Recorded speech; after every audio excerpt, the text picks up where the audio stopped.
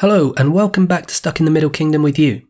I'm Adam, an English teacher who went to China in 2014 and taught English in a small city near Shanghai. This podcast tells the story of my troubled first year, so if you're new to the show, I'd encourage you to start at the beginning. That said, alongside the main story, many episodes focus much more on other issues about Chinese history and culture, and you don't really need to be following the story to listen to that part. Okay, on with the show.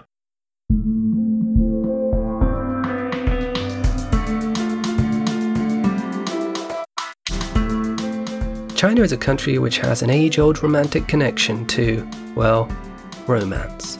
It has 3 Valentine's Days. One is brought in wholesale from the West, that's the one on February 14th. Second is on May 20th, because the numbers for May 20th, 520, are U'erling in Mandarin, which sounds a bit like Wo ni, or I love you. So far so romantic. These are both primarily commercial holidays, an excuse to go shopping. Not to be left out, there's also a Singles Day, which is the 11th of November because 11/11 is the date with all the ones, all on their own, yet together. And because, well, single people have money too. Singles Day is like Black Friday on steroids, just a mass consumer event. And to some degree has been taken over by couples too, such is the appetite for romance in China. Which brings me to the 3rd Valentine's Day in China. This is the Qixi Festival on the 7th of July, and celebrates the story of a weaver from the heavens and a cowherd from the earth. The weaver was the daughter of a goddess who wandered off one day and met the cowherd on the land. Romance bloomed, they made a family, but angered the goddess because the cowherd was of inferior mortal stock. The weaver girl was called back to the heavens, and when the cowherd tried to find her, the goddess took a hairpin from her hair and scratched a river in the sky. This is the so-called Yinghe, or Silver River, known to us also as the Milky Way, a name which comes from a similarly imaginative story from Greek mythology. Anyway, forevermore, the weaver girl and cowherd boy are separated by this great river in the sky, except on the 7th day of the 7th month, when sympathetic magpies fly up and build a bridge so they can be briefly reunited. In the early 20th century, China was struggling to find its feet. They'd overthrown the last Chinese dynasty and had a republic on their hands. But it was weak and unstable. Internal rivalries were growing, and big global powers were still pushing them around. Amongst all this, a movement grew which challenged Chinese traditions, the patriarchal power structures, the traditions in literature, the adherence to the Confucian ways of doing things. These conventions were holding China back, so went the argument. This was the New Culture movement, and one of the writers in the feminist corner was Ding Ling. When Ding came of age, she was expected to marry her cousin in an arranged marriage. Instead, she ran away to Shanghai, married a poet, and became a writer. Her stories expressed a type of woman who went unseen in Chinese society at that time. In one story, called Miss Sophie's Diary, the main character fantasizes not about her boring, sensible, loyal boyfriend, but about some other hot guy whose beauty was only skin deep. To her diary, she expresses her confused and chaotic inner world, feelings of selfishness, judgment, and desire. There was none of the constraint and innocence that young women were supposed to have. In a telling metaphor for how a woman like this would fit into society, this character, Sophie, was stuck in a tuberculosis sanatorium. In another story, the main character is a rape survivor, but also a femme fatale, who uses her sexuality to infiltrate the Japanese invaders and spy on them. Some local villagers appreciate her patriotism, but others condemn her for being promiscuous. Ding Ling was exploring Chinese society's neuroses, and shining a light on the way that women were expected to behave and think. China's strict chastity codes could have devastating consequences, but many in China were not ready to hear it. After the rape of Nanjing in 1937, which we covered in episode 26, Sunset in Nanjing, many women who had survived the ordeal took their own lives because the shame was too unbearable. Later, Mao Zedong, who had said that women hold up half the sky, condemned Dingling's writings about the gender roles that the communists approved of. As was the case with so many in the arts, she was put in prison during the Cultural Revolution.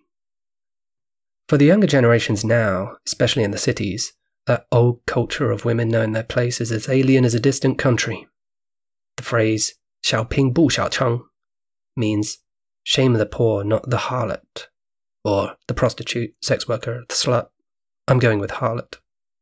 But really this phrase means that to get on in this world, one must abandon their principles.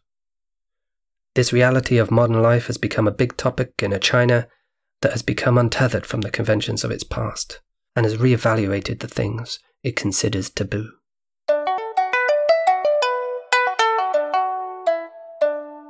Contemporary China is a country which attempts to balance a 5,000-year-old culture boasting strong family values with a revolutionary break with its past and all of that baggage. Communist ideals replaced Confucian ones, and they in turn have been replaced with the singular drive for individual achievement. Status and wealth and lifestyle is important, and bad behavior like drugs, gambling and prostitution is simply outlawed. Problem is, if you no longer have a moral doctrine with which to make sense of your rights and your wrongs, who's to say why these kinds of lifestyle choices, as we might say, are against the law? Well, in modern governance, dictating citizens' private lives is a distant priority, far behind the tight control of information. That's the important stuff, those unhelpful ideas that come in from abroad, like communism, you might say. Anyway, since going red, China's found cause to ban green eggs and ham, Alice in Wonderland, The Big Bang Theory, Avatar, the first one, Winnie the Pooh for his uncanny resemblance to Xi Jinping, games consoles, pornography of course, and jasmine flowers. And that's on top of the more famous bans like free media, protest, and non-government affiliated trade unions. There has, of course, been a crackdown on homosexuality depicted in media in recent years, as Xi Jinping's conservative muscles become increasingly exercised. But with their eye off the ball, a lot of illicit sex, drugs, and gambling slips through the net into people's lives, if not onto their TVs. But it doesn't always slip through the net. Robert H. Davies' book, Prisoner 13498, is a grim love-hate tale of a casual hash smuggler in far-flung Xinjiang who got caught and thrown into prison for 8.5 years, partly as a statement to the world that foreign drug fiends, especially after those opium wars, are no longer to be tolerated. And yet on any night of the week in Shanghai, some shifty fellow will offer you something to lighten the mood, reeling off a concise list of drugs as if he's preparing for an exam. It's not all that's on offer on the busy streets. Since China embraced the open market, not only as an economic model but as an ethical imperative, sex work has rocketed. In Shanghai I was warned about the massage parlours and the late-night tea shops, but other places don't even hide behind these facades. I'm sure the bus ride from Changshu into Shanghai took me through a luminous district where half-naked young women sat on beds just inside the windows, bathed in pale fluorescent lights. Walking down the famous shopping street, Nanjing East Road, I was propositioned by a quiet man in a leather jacket, asking if I was interested in sexy time, sexy massage time, good time? Although I don't think it was him I was supposed to disappear with into one of those dark hotels. The scene is typically grim. As with anywhere, debt and hardship, combined with an inadequate safety net, lead women into the industry. Soaring inequality creates perfect circumstances for a booming trade, with poor and aspirational women being sold and bought by more powerful men. I remember an incident in April 2016 where a woman was attacked by a pimp in a Beijing hotel, after he presumed that she was a sex worker on his patch. The attack caused a national outrage, bringing this underground world briefly into the limelight. Watching the security footage on the monitors, no one came to her aid, reminding us again of that other anxiety that Chinese society has about itself, not caring about one another. We might come back to that gem later. But it's not just those forced into sex by circumstance and economic hardship, as the cliché goes. Female students in the university down the road from the cradle of elites sometimes turn to sex work for pocket money, or, as our new friend Petal would tell us, to buy more handbags. They are called yuanjiao girls. As technology has changed our relationship with sex, so too has it changed sex's relationship with money. In 2016, Chinese media began reporting on the so-called naked loan scheme, where Chinese women use naked selfies as part of the collateral used to get loans on loosely regulated loan websites. Don't pay your loan back, and the photos will be published, goes the deal. It's like revenge porn, but the threat of the photos going public is known from the start. People on Chinese media responded to this dubious approach towards offering loans with outrage at the exploitative practice, but not everyone had sympathy for the young women who had opted to take up the deal. Social media has also enabled the new industry of live streaming girls, tiny young women spending their evenings chatting or singing or eating snacks while men watch and give them digital gifts which turn into money. It's not pornographic, which would be illegal, but come on, someone's getting off here. In 2016, the government put a stop to the eating of bananas on these platforms, which, well, you don't need to be Columbo to crack this case. This massive phenomenon, which grew organically through Chinese versions of YouTube, has now been exploited by entertainment companies who buy the talent and take most of the profits. The women work long hours until the company decides they've become too old, and then they're dropped, losing, in the blink of an eye, the twin-headed monster of money and attention. These digital relationships are just the sharp end of a rupture in traditional relationships, exacerbated by the legions of men who will never find partners due to the one-child policy making surplus men. In People's Square in Shanghai, the parents of single adult children sit gloomily or mingle with others, each of them working hard to attract someone who might be interested in marrying their child. A piece of paper includes all the vitals: age, salary, height, background, property. But why bother? In urban areas where the money is flowing and the women have freedom, divorce rates are rising quickly. In the first half of the 1980s, alongside the economic liberalization and more relaxed attitude to governing people's private lives, divorce rates in cities rose by 50%. Cut to Shanghai in 2016, and the waiting list for divorce is eclipsing that of the one for marriage. Expensive house prices, migrating parents, and lewd TV shows are amongst the things that get blamed for it.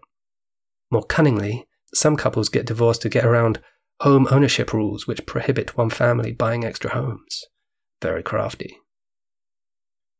Property is paramount in married life.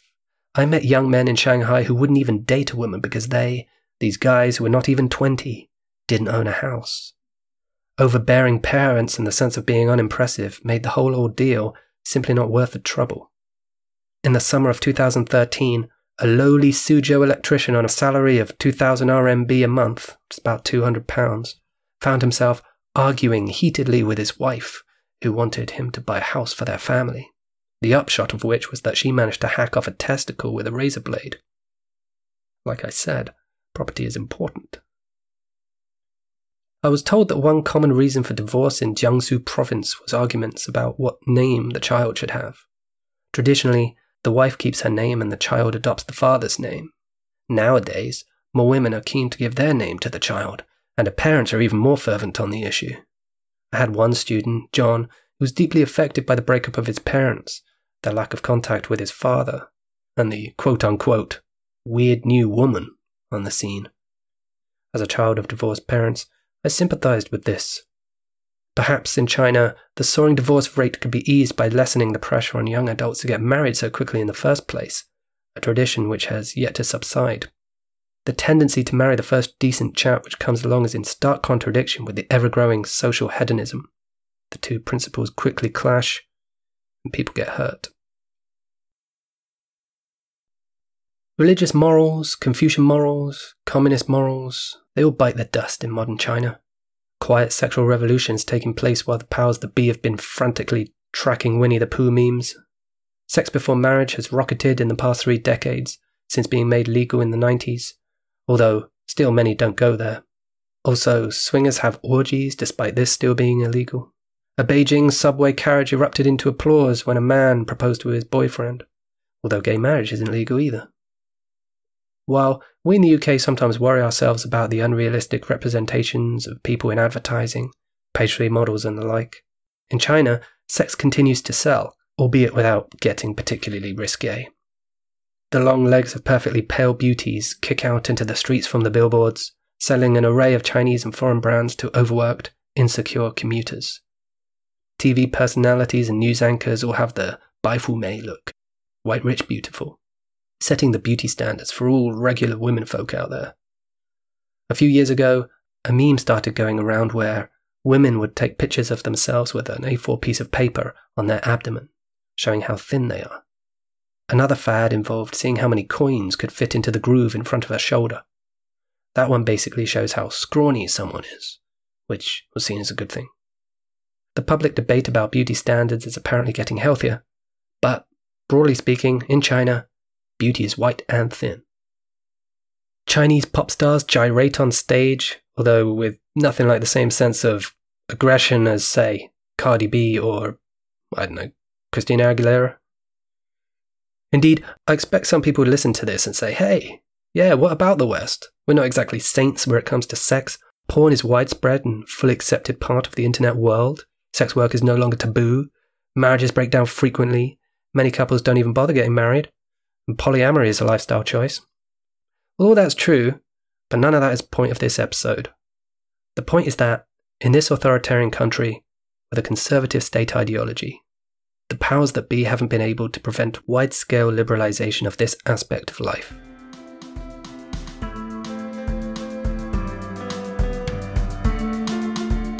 Untethered from the moral outrages of the past, it's not having money which is the shameful thing. Hence the phrase, shame the poor, not the harlot.